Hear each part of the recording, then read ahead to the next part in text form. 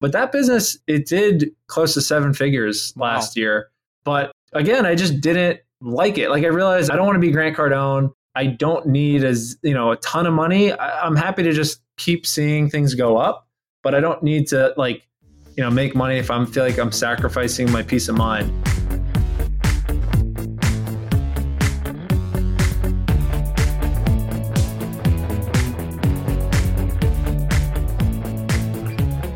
Welcome to The FI Show, where you get a behind-the-scenes look into financial independence. Here's your host, Cody and Justin. Hello, and welcome back to another episode of the Financial Independence Show, where today we have on John Farber, who hit financial freedom at 27 through a combination of house hacking, Airbnb, and a high-paying job.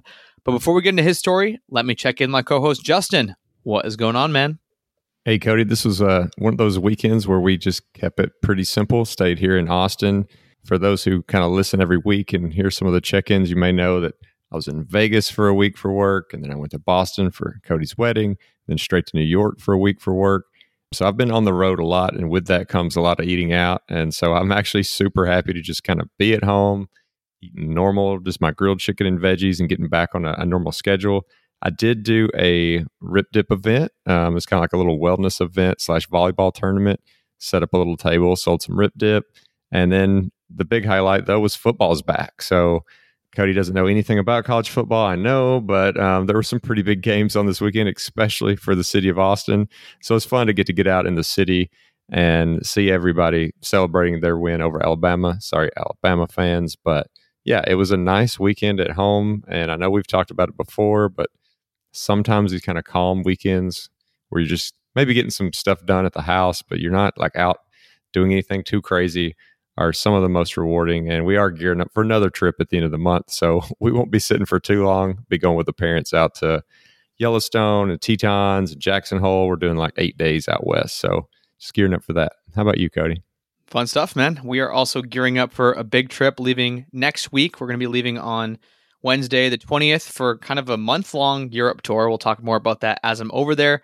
But you're right on the football front, Justin. I am definitely not a college football fan. I don't think anybody really up in the north is, because we don't have any good teams. People don't take college football too seriously up here, but I am the proud manager of 2 fantasy teams. So been rooting for my teams. We did our drafts last week, and now it's one of the few things where I'm like spending probably an inordinate amount of time and also betting 2 non-fi things that I'm going to give myself the pass on them because they're a lot of fun. I do it with my buddies. I have like 1 college group and 1 high school group, and I have like these 2 different fantasy teams I manage. But the big thing for me this past weekend was a half marathon. So did it in Plymouth, Massachusetts. It was called Run to the Rock. It started at Plymouth Rock. It ended at Plymouth Rock. If you've ever been to Massachusetts, this was actually my first time as a Massachusetts local that I've ever been to Plymouth Rock. And I thought it was going to be this massive rock. Like, I thought the Pilgrims for sure were going to pick out this like huge iconic boulder. No, Plymouth Rock is like 7 feet wide. It has this little etching on it that says like 1620. It is nothing special. I feel bad for the people who come up to Boston or Massachusetts and visit Plymouth Rock thinking that they're going to see this amazing massive rock. It's kind of small. I don't know why the Pilgrims picked that one to be the rock, the thing that people go and visit, but that's what they did. But so the annoying thing about this half marathon, so I was training, I was all excited. I'd been running on the track. Side note, don't practice for a marathon or half marathon on a track because it doesn't prepare you for elevation. And this race, for some reason, had way more elevation than I was anticipating. But I actually got an email today. So this is a couple days. We're recording this a couple days after the race.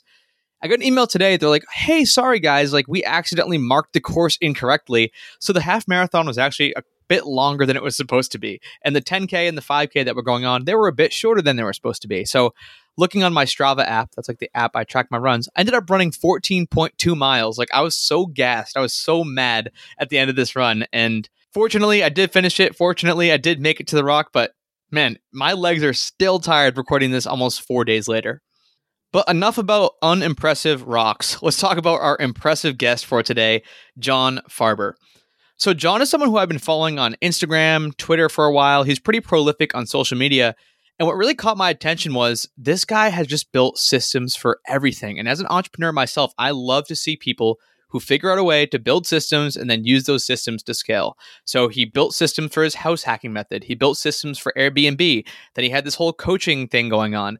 He built systems to scale up in his job. This guy has just like got everything down to a T. Now he has like a whole team of VAs that are doing all sorts of different tasks for him. He has these like SOPs, standard operating procedures. This guy's like a well-oiled machine. What I really like though is what these systems allow him to do. It's not that he's working 80-hour weeks. Like he has a ton of stuff going on, but this guy is spending half of the year in Colombia and golfing and doing all this stuff. Like he's not working that hard. And that's not a slight to John at all. It's just a testament to if you build good processes, if you build good systems, if you know what inputs are going to get your desired outputs, then you can design your dream life.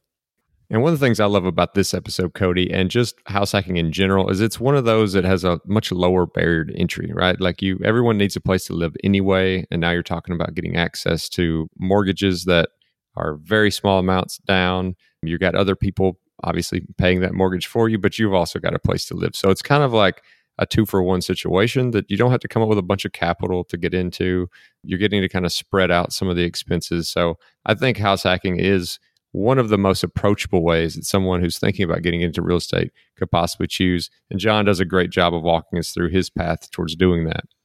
We think you're going to love this episode. And if you want to find even more information about John, where to follow along with him, or maybe share this episode with a friend who could be interested in something like house hacking, you can do all that over at thefishow.com/John. That's thefishow.com/JON. Take it away, John. I am Jewish, so I think that actually plays into my money beliefs. Like my family was always pretty frugal, not entrepreneurial, but hardworking and frugal. And that was definitely instilled in me from a young age. My dad owned a small business, an eyeglass store, a few eyeglass stores. My mom was an interior designer, and hard work was always the theme, not entrepreneurial work. So my mom did I'd say a really good job like ingraining this of if we wanted something as a kid, she would never just outright buy for us. If it was shoes or a phone or like a TV, a bobblehead, whatever, it would be she'd make us earn half, like through allowance or doing stuff around the house, and then she'd buy the other half. Or maybe even like 70-30. It was never really just straight up, hey, can I have this? Like those type of purchases were always the result of gifts, like birthday or like holidays, or that methodology. I never realized until looking back that definitely did shape my view of money, of making and saving money. And when I was 13 or 14, I remember she like sort of made us. I wouldn't even say like encouraged it. It was like, you kind of need to do this. And I don't remember really fighting it, but she made me and my brother get jobs at a grocery store. My brother was like a stocker and I was a bagger. I think at 13, that definitely shaped me and definitely made me realize like how to save, how to buy, and just like the value of things that I learned early on. Now I've learned more and more with like tenants and other parts of businesses that, you know, if you don't own it or pay for it yourself, you don't really care. It's like, I forget the expression, if you don't pay, you don't pay attention, you know, just like how to value things. And I think over time that developed into different channels. I did get away from like making money as my main goal for a little while. I could just touch on this, maybe come back to it later, but like I thought I was going to maybe try professional golf for a while. And that didn't really require like money. Well, I didn't think it did. I realize now it required a lot of money, but at the time I wasn't so focused on it. But anyway, that like definitely impacted my saving and spending. And then I'll stop after this, but like, yeah, this is probably bad, but like I wanted to make money in different ways. So I started caddying a lot. And then I actually was like even booking for a little while because I was like, this is going to be, I didn't want to like deal drugs. I knew people were doing that. And I was like, that sounds really sketchy, but like taking some like bets on sports and stuff. Like I always felt like I had money growing up through caddying, booking, working, and I could always save it. I didn't really spend often. Like that has definitely carried over being a minimalist, and I'll spend money on business, but I will spend very little money on like my own stuff, like clothing or personal food, whatever. Like I'm pretty minimalistic when it comes to that. And I know you said that maybe there wasn't a ton of entrepreneurial talk going on, but if your dad owned a couple stores and your mom's an interior designer, which I don't know the situation, but a lot of times, you know, you're kind of working for yourself. It seems like you could have had two parents who were working for themselves, or at least getting to really drive their own day to day. Do you think that that had any kind of influence into eventually wanting to run your own thing and not work for someone else? In a rebellious way, yes, but not in a direct way. Because even though they sort of did those things that were entrepreneurial, they did those things that were sort of entrepreneurial. It was like my dad's was almost like franchise model. My mom's was for companies, but entrepreneurial.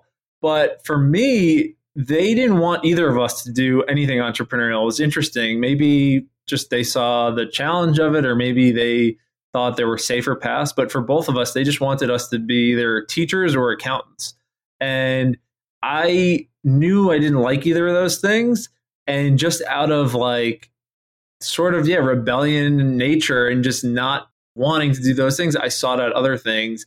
And then I had a strange progression, but it led me into just meeting some people that were doing sales and it seemed like they were making a lot of money. And I did sales growing up for like different types of things. And I realized I could do it. I didn't need like a trade. I didn't need like a specialty, that if I just had my skills of like talking to people, having energy, all that, I could do it. And it led into that. But they were really actually disappointed when I didn't become a teacher or an accountant. Like that took years of actually kind of proving to them that these other things I was doing weren't like failures before they were, I think, like that rhetoric pat on the back.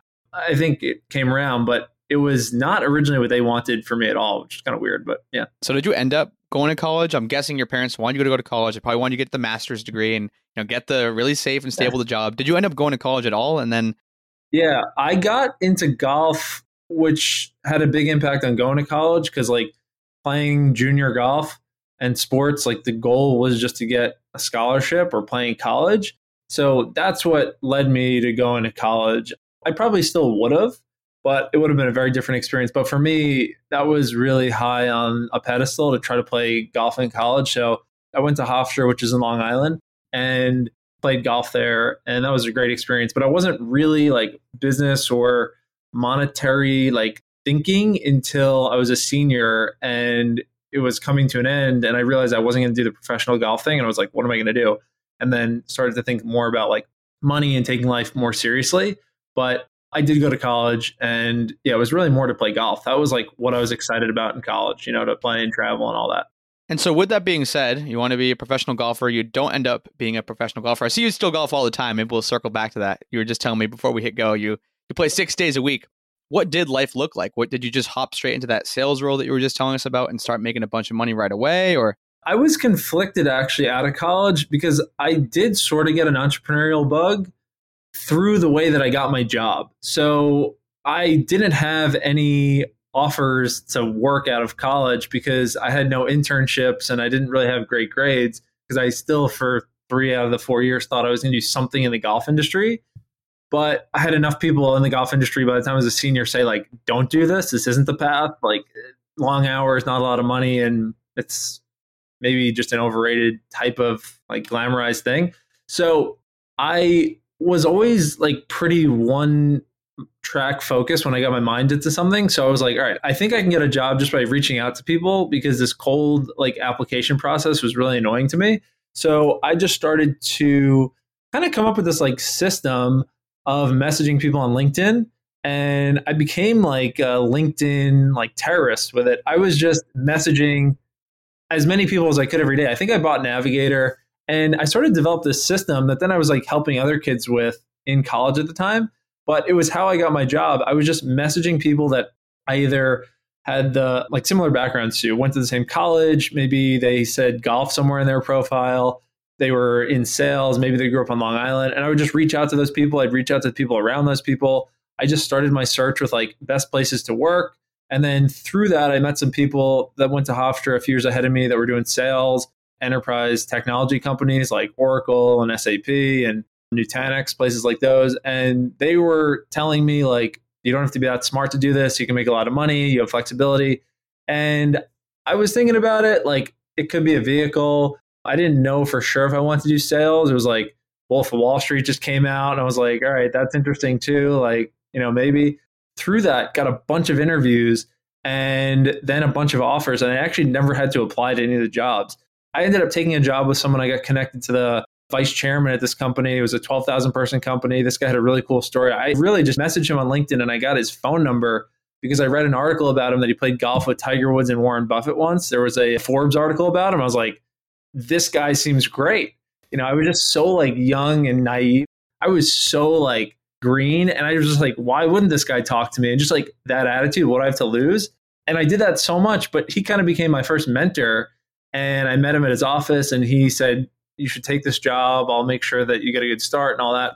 Yeah, so I did that out of college, but I was torn. I really thought I had something with like maybe consulting or packaging the system to help other people get jobs out of college. But I realized for me, and this is why real estate was good for me too a few years later, but I realized I really like to do things where I can do them like really safely, or they feel safely. It doesn't feel like it's completely like an entire like unknown 0 to 100 vehicle at once. I like to do things where I can kind of do it as a side hustle, build it up and develop it before feeling like I have to kind of step out fully into it. That's kind of how I did it later on, leaving my job too. But anyway, I don't know. I still think about that, but that's how I got the job and kind of like progressed from college into working at this first company called NetApp. And I moved to North Carolina, and that's kind of then what led into like real estate investing, because everything's so cheap down there compared to where I grew up in New York. But I'll just pause there. That was like, the exit of college. And it was just like a weird 6-month period where things changed so quickly for me. But, it actually was fun and it worked out. You just mentioned like it was fun. That's kind of what I was going to ask, is like when you stepped into this sales role at NetApp, what was that like? Did it turn out to be better, worse than you thought it was going to be? And then I guess a kind of a follow-up secondary question is, a lot of people talk about how powerful it is to learn the skill of sales, and just kind of curious what your feedback is on that experience. It did feel fun. I do have a skill, I guess, of like kind of convincing myself things are fun sometimes, even when they're not. And for whatever reason, I was able to psych myself into it at the time. I think I do know the reason. Like my family actually at the time had a little bit of like a financial hardship, and it kind of like woke me up to just realizing I needed to be more serious and try to like take advantage of some of these things. So when I moved to North Carolina, I looked at it like I was on deployment. I was like, I'm going to only have one focus. I used to be kind of an idiot too, like partying, and like I was just not into like business and making money. I was more into like partying and golf, and just like a funny combination.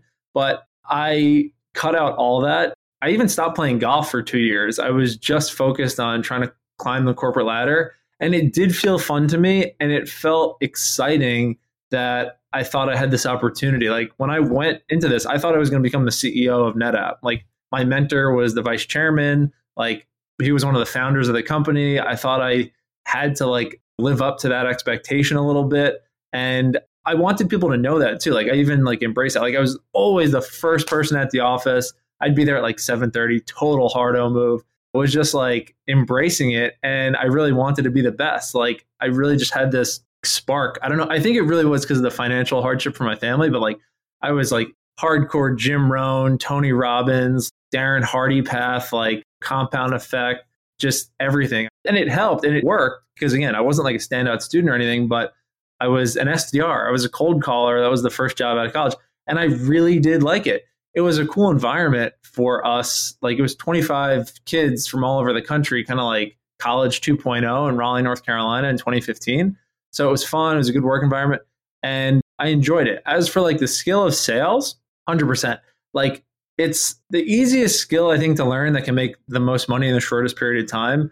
That sounds really easy, but you need to then deal with the hard parts of it too, like rejection and feeling stupid. And, you know, some people get over that, some people don't. But ultimately, it's a skill that served me way like since then. Not that NetApp had such a great sales program. Their sales program actually kind of sucked. But like I was always trying to learn more myself and like, you know, buying coaching programs and education and talking to people. I can still do sales. I don't love it. Like I'd rather now hire salespeople, and I've done that, but I can still do it and I can still manage salespeople. But it was such an important skill. And like for a young person listening to this, 20 something, you know, or maybe out of college, like I still strongly recommend if someone wants to follow my path at all, like, you know, getting into real estate, trying to achieve financial freedom by an early age, like sales in a corporate job is an amazing vehicle out of college to then, you know, funnel money into a side hustle being real estate, or just know that skill and then you can apply it to other things. But I didn't understand the importance at the time. Sales is huge. Sales is selling your ideas, selling your concepts, to your employees, to your vendors, to your girlfriend, your whatever. Like, it's so important. So it's communication, people skills. And I think that gets downplayed a little bit with like hard skills, but I found it to be incredibly valuable. So before we jump into real estate, which I think you had just mentioned happened a few years later, can we talk about income and expenses and investments during these early years? So you're 21, 22, 23, like straight out of college. It sounds like you're just like super money hungry. You're extremely determined. Like you're ready to give up your golf. You're ready to give up partying. You're just like, I want to make money. I'm going to be the CEO of this company. What were you making on the income front? What did your expenses look like? And what were you doing with the difference? Yeah, I was like a peasant. I was living like so below my means. It's all connected, I guess. So I first got down there and it seemed like monopoly, fake money, because everything was so cheap from New York. Like, I think my starting salary in my first year was like $55K as an SDR. And I was like, this is just beyond incredible. In Raleigh, North Carolina, everything is cheap. And my first job out of college, 22, but I had the potential to make more, like 70 or 75 if I did a good job. And I was always trying to do that. But I got down there and like my first taste of, even for that time, like lifestyle creep was I rented an apartment. I think it was like for $900. It was a beautiful 1-bedroom. And I just felt like I was like bawling. And then I thought things through a little more. And then like very shortly after that, I got into like the real estate path, reading about it, listening, watching, talking to people. And I realized like I made a mistake. I shouldn't have like done that. I should have kept my expenses low. I have this income that I could use to buy properties. I didn't need to do that. Like I didn't need that to be happy. So within, I think maybe 6 months, I found a sublet to take over mine. And then I wanted to do this strategy called house hacking, where I could buy a house or a condo, rent out the other rooms, or I could buy it with like 3 or 5% and then rent out the other rooms. My roommates would pay the costs so I could live for free or make some money, and then like really cooking. But yeah, I was not spending a lot of money at all. Like I wasn't the most social person at the time either. Like I really was focused. I would work, I'd come home, like I was meal prepping. I wasn't doing a whole lot. Like I'd hang out, like people would come over and would just like, hang, I'd explore Raleigh, but like, again, it was like low cost. I was really just focused at the time. Yeah, I wasn't spending a lot of money. And but again, I was embracing that and I was having fun with it because I was like, this is bigger than me right now. Like I'm doing this for a purpose. I really do look back at the time. I was so mission driven that then when I hit financial freedom, I sort of lost that. Not that I like went into a depression or anything, but I definitely like got lazier. And I don't like that because at the time I was like working towards something and it was such a nice natural motivator. I always used to ask that question on my podcast too. Like, would you take the advice you gave to yourself then versus now? Or like now you've made it and you're doing like ice baths and like a 3-hour morning routine and like meditating. But like at the time you were just like waking up and like eating shit and like that worked. Now this is like really fluffy, and I think people forget that. I think that's another thing people make the mistake of. They listen to people's advice when they like made it. Whereas like that wasn't the actual advice that got them there. Anyway, total tangent. At the time, I was really living below my means. I was like, every dollar compounded now is worth like 5 later on, like, delayed gratification, all that. And I was into it.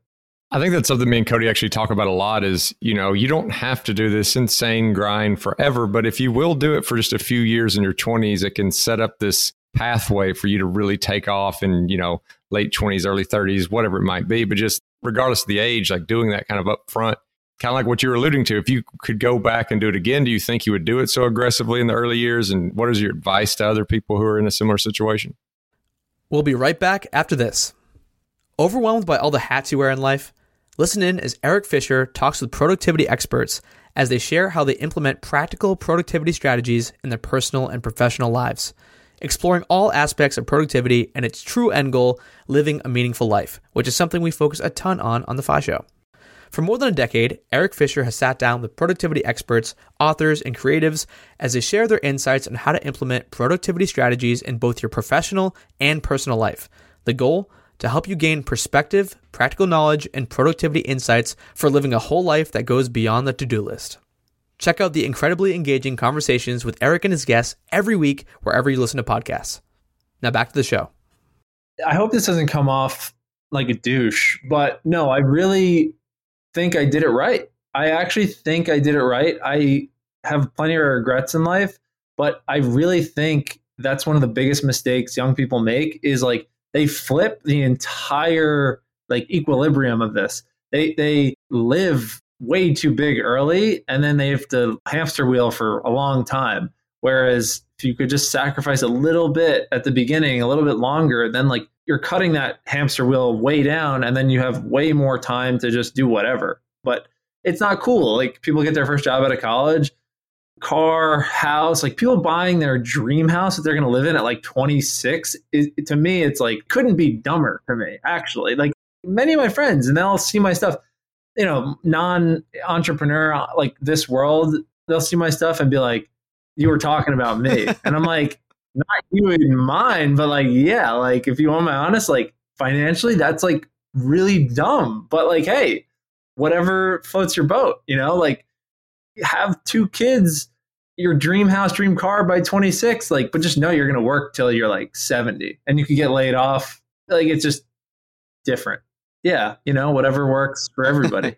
I am totally agreeing with you because I think we have a very similar path. And I think from the time you discovered this whole thing, it sounds like you started discovering real estate around 22, like shortly after you got that job. You hit FI at 27. Let's start to fill in some of these gaps. And this is a reason why Justin and I like to take it back to the beginning and talk about this stuff, because we could have just had you on and started asking you about how you're making tens of thousands of dollars a month at Airbnb. But like you said, like then you're just skipping all the most important parts, like the parts where you can relate to someone who doesn't have any Airbnbs, where you can relate to someone who's just getting started in their journey. So we love to cover that stuff. But yeah, let's kind of fill in some of those gaps between discovering real estate. What was that first step you took? Like what gave you the confidence to jump in, and what kind of, I don't know if you want to call it like a safety cushion, what did you have sitting in your bank account from this huge gap that you created? Not that much. Again, everything in Raleigh was pretty cheap. And I was still down like the hard-O path. I was reading a lot of personal development books, business development books. And like, you know, you read enough of them, you start to stumble then into like the investment fringes of it and start to learn about different things.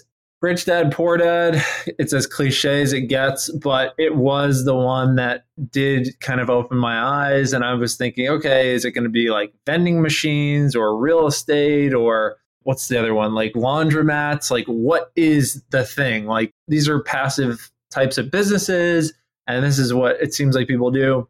But I had a friend, he was like maybe a month ahead of me in this like path. And he's like, check out Bigger Pockets.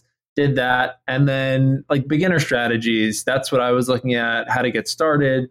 And I mentioned it, but the one that's still awesome, it was awesome then, house hacking. It's just great. You don't need a lot of money to do it. If you have a job, banks will give you a low money down loan to buy a primary. And that was like it. I just thought if I could buy a house hack every year and then maybe one investment property a year, that if I did that consistently for 8 years, 22 years old to 30, like I should be done by 30. And then if some of these get paid off or they appreciate and I can pull out equity out of them, you know, the property appreciates, you paid a certain price, and then whatever the difference in that appreciation, what you paid, like you can tap into that in different ways and buy other properties. Like Brandon Turner, one of the Bigger Pockets guys, talks about it a lot. That's like snowballing. You can take equity out of the properties without selling them, and you can pair that with the cash flow that they make, and then you can buy more rentals, and then it just starts to snowball. And that was a really cool concept to me. So pretty much like, you know, we could dig into as much as you want, but every year I would just try to do one of those. You're able to do one of those a year. And again, like it's not the most glamorous thing if somebody just makes that mistake, I guess, air quotes here, if someone's not watching, mistake of like having kids and getting married right after college. Your wife and kids probably aren't going to want you to move every year. Like that's not that fun or easy with the family. But again, I was single. My view was always, I'll get the wife and the kid when I'm like financially ready. Cause like, I don't want to be poor when I have them. I want it to be good. So anyway, I did basically that every year for like 4 years, buy one house hack and then buy one investment.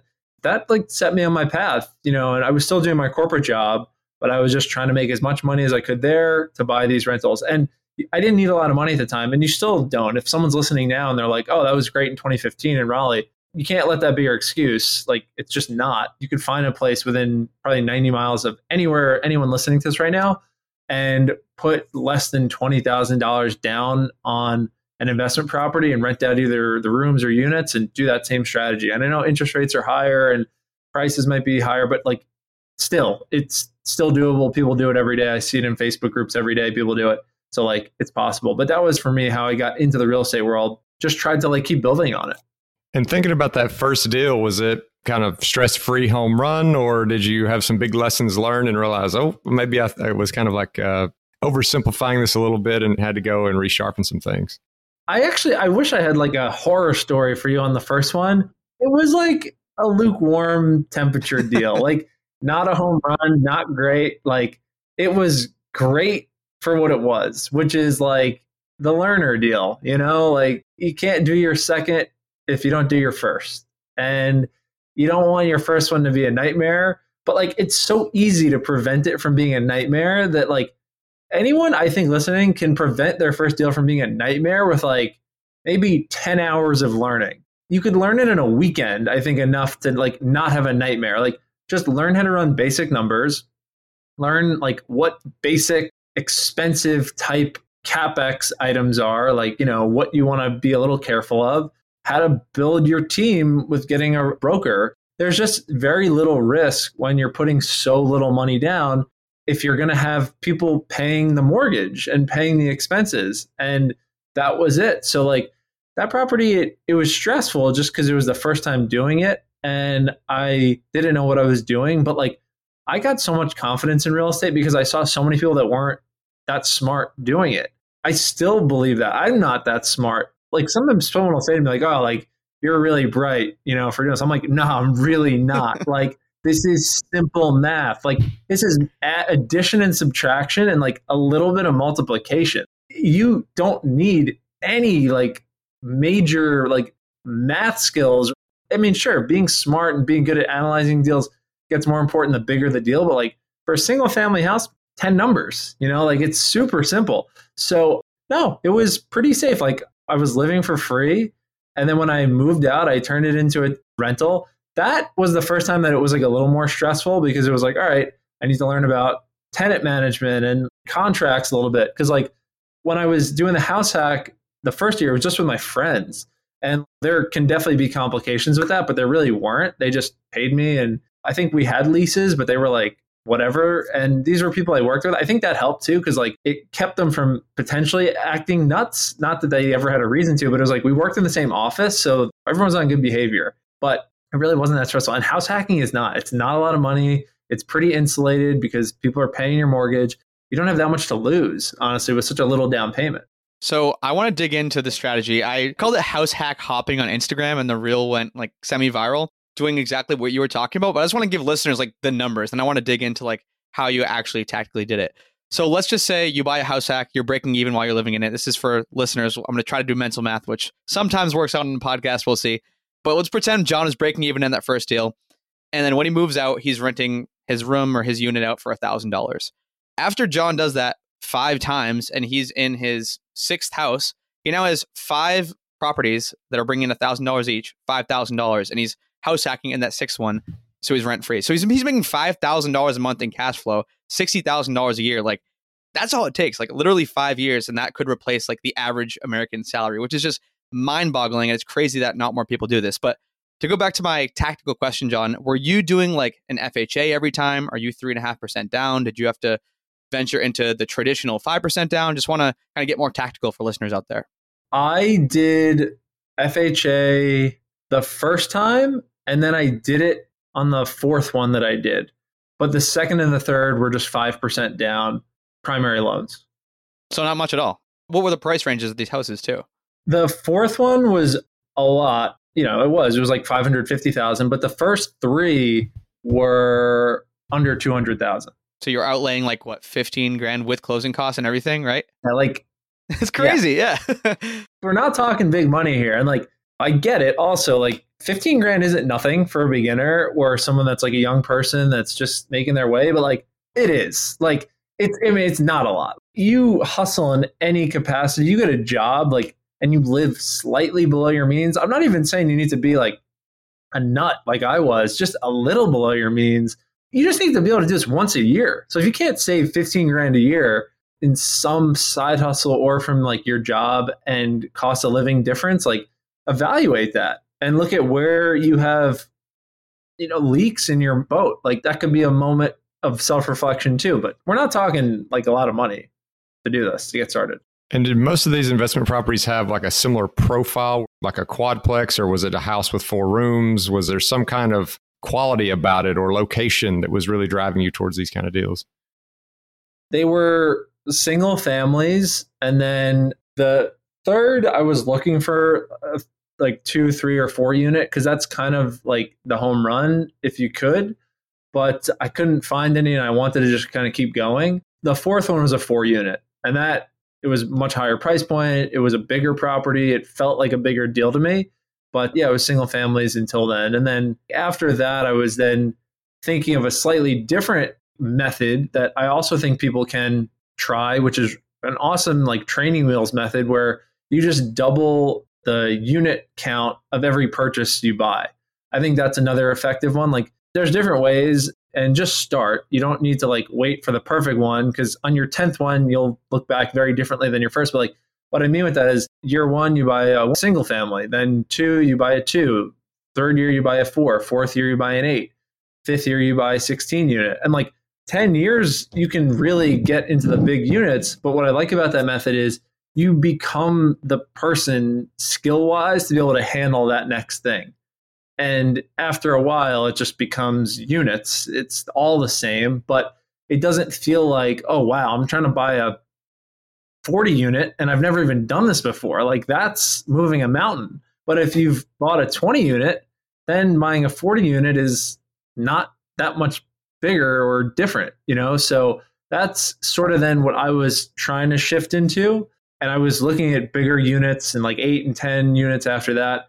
And I did end up buying an apartment building, but ultimately I did see higher potential cash flow in furnished rentals in 2019, end of 2018, 2019, and then 2020. And that was when I started to shift into that instead. But just wanted to throw that out there as like another potential like option for people that I think is really good and like a guaranteed path to like serious wealth without that much risk, because you get the skills to do the next deal each time.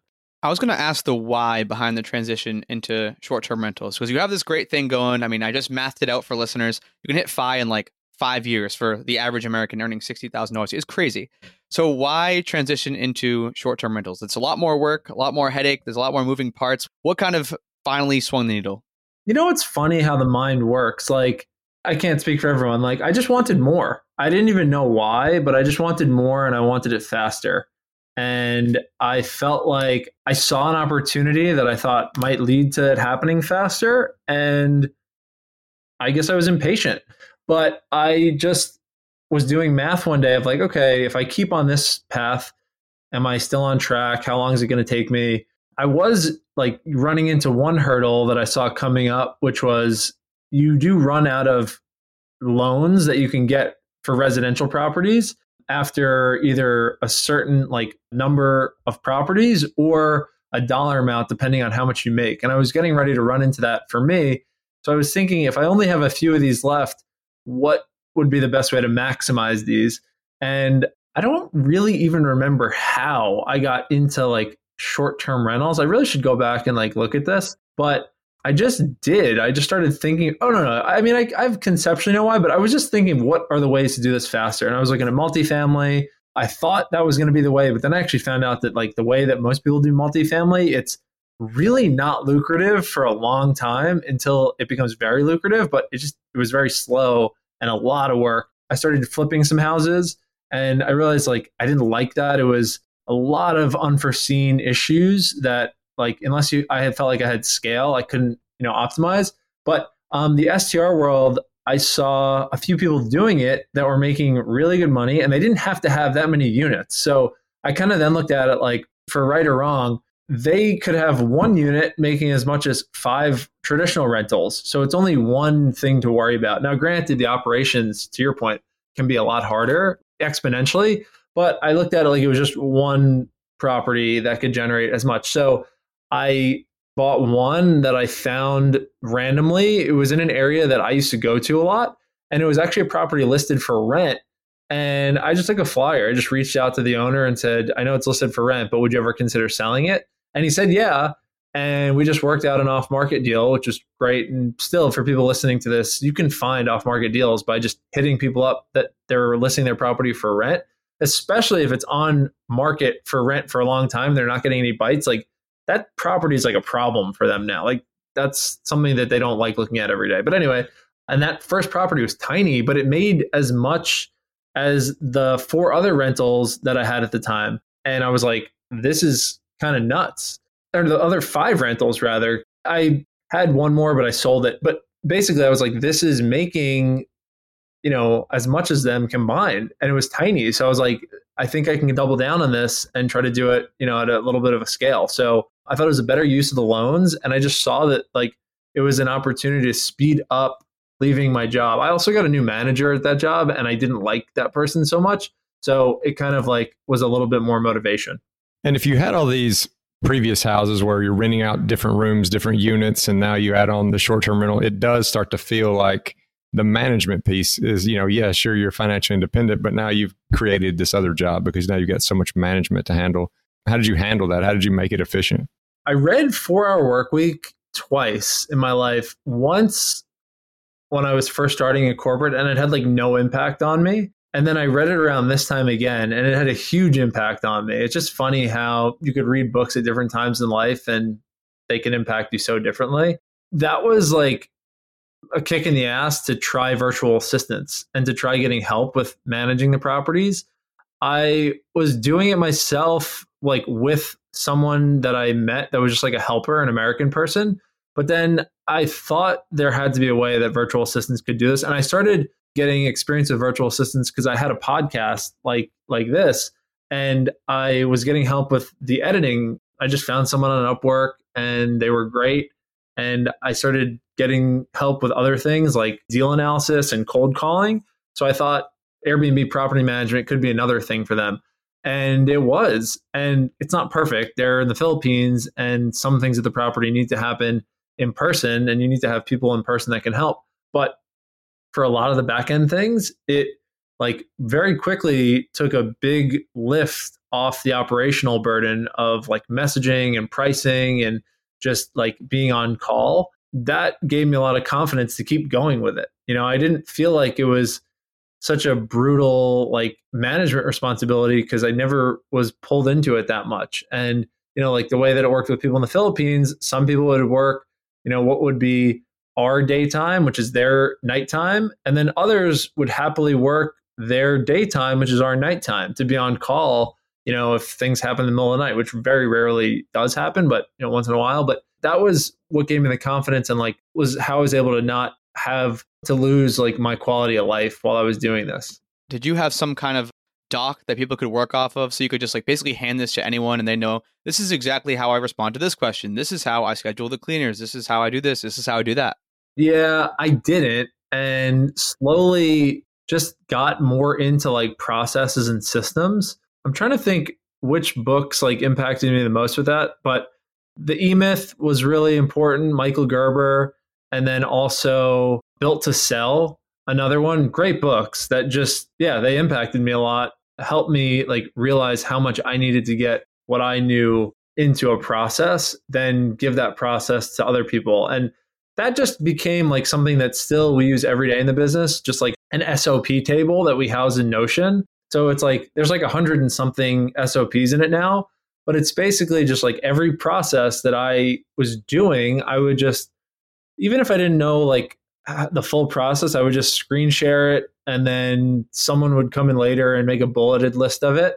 And that way other people could kind of just step in and do things. There's always still things that pop up that people aren't sure to find, but that was a good way to start building a library of random things that pop up in the business and how to do them. And now it's kind of the backbone of how everything runs, just having something like that. And we're talking about a lot of this stuff as this thing that happened, this kind of in the past, but are you still looking for deals? Are you still buying real estate? Is this still something you're growing? It is. What's today? In 2 weeks, We'll have another property going live in Asheville, North Carolina. I'm a little torn at the moment of like what to do next because we've had some good success with our like midterm rentals, which is like 30-night minimums. I do think there's still a good opportunity with short-term rentals, nightly rentals.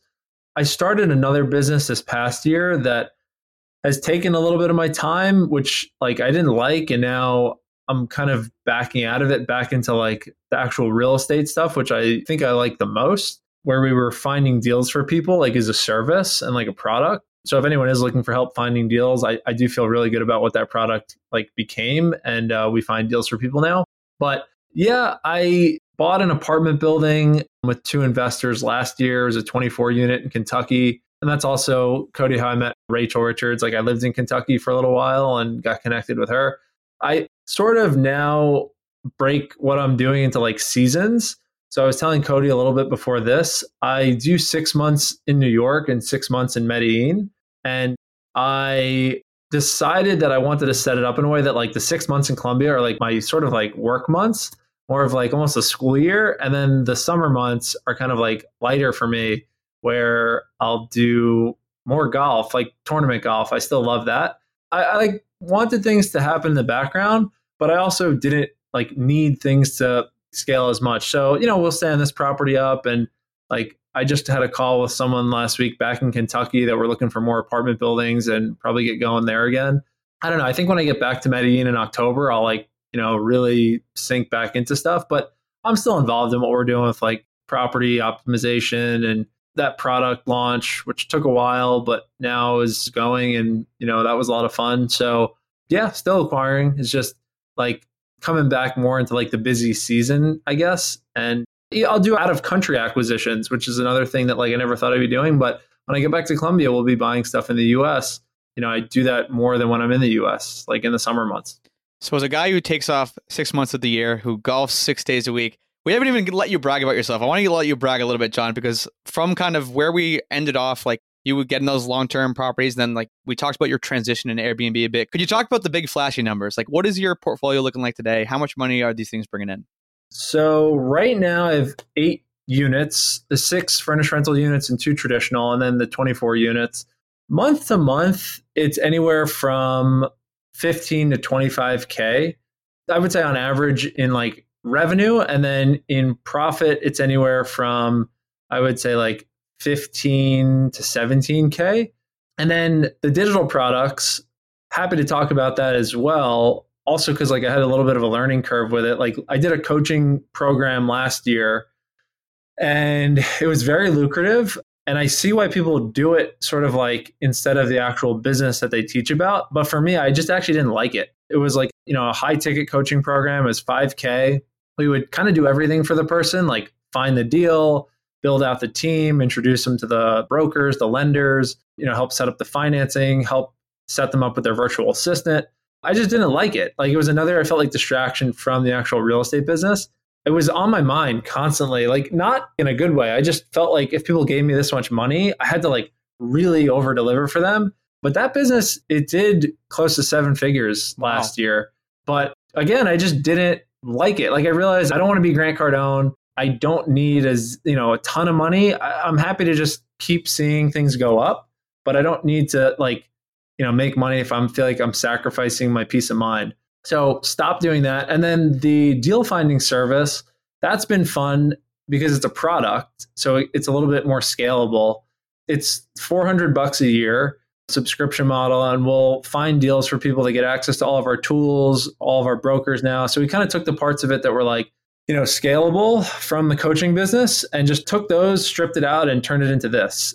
I would say we mostly do that via ads and webinars. And that's right now doing a little over like 200K a year in revenue ARR, but it's growing. I'm more excited anytime we make money with that because it's reoccurring, even if we lose subscribers. And then the other thing that was like the start of that, kind of like back into it, was I did a newsletter for a while, and it was just deals that our team found. We would send it out for free. And now we started to monetize that with sponsors, which I don't think I'm actually going to end up liking. But for now, it's been a way that we've made an additional like maybe $5,000 to $7,000 a month just for someone placing an ad spot on a newsletter and then like some Instagram reels. But it's like client management, which I don't like at all. Like refilming stuff and like getting the copy like just right. Like it sort of feels like having a boss a little bit. But yeah, that's what it is. I'm like obsessed with golf. I just love to play golf. It's like a true addiction of mine. In the summer months, I definitely still work. I actually next year I want to set it up that I'm actually off. Like you said that, but like this year I felt like I was pulled into things because we were starting some new things. But I feel like next year when everything's established, I can really just like, I want to check my like computer maybe like a few hours a week tops, maybe like 2 or 3 hours. This year I work, I don't know, maybe 4 or 5 hours every day in the mornings. And then I play golf in the afternoons, unless I have a tournament, but that's kind of how I do it.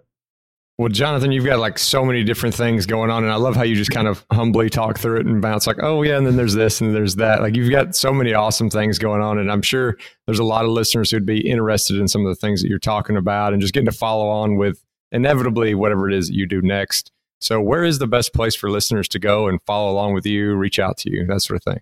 My socials, it's all the same handle, just John J. Farb, JONJFARB. You could DM me there. Like the ebbs and flows. I was about to say YouTube. I actually just decided I'm stopping doing YouTube because I don't like it. And it was annoying, really like time intensive, and it wasn't yielding much. So don't go there. I mean, there's still a lot of good content actually like archived on there, but there's nothing new coming. Sorry. But that's the main thing. Or if you just look up Deals Done For You, that's our free deal finding service. And if you want like a more premium version of that, we have premium Deals Done For You. Really, creative. That's what we're doing. We don't, do coaching anymore. We'll make content based on questions. So if anyone drops comments or DMs me with like a question, I will make content about it or tweet about it to answer those questions. Those are the main ways. Yeah, I think that's pretty much it. Yeah. Don't email me. That's not a good way.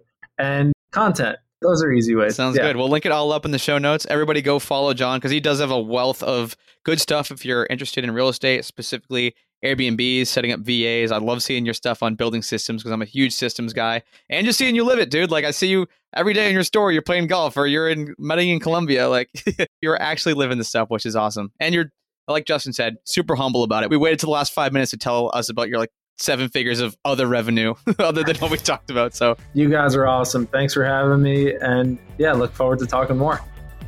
Thank you again for taking the time to listen to another episode of The Fi Show. If you enjoyed this episode and want to support us, the best way to do that is to leave a review wherever you listen to podcasts.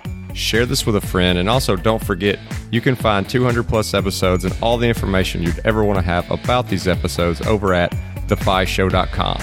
Also, don't forget to hit that subscribe button because that way every Wednesday you can have our latest episode delivered straight to your phone. Until next time. Hey, real quick before you go, I just want to remind you that I have made my personal budget and net worth tracking spreadsheet available, the very same one that I use to track my net worth from $38,000 to over $1.2 million, available for free on our website at thefishow.com/spreadsheet. So you can go download that today. That's thefishow.com/spreadsheet.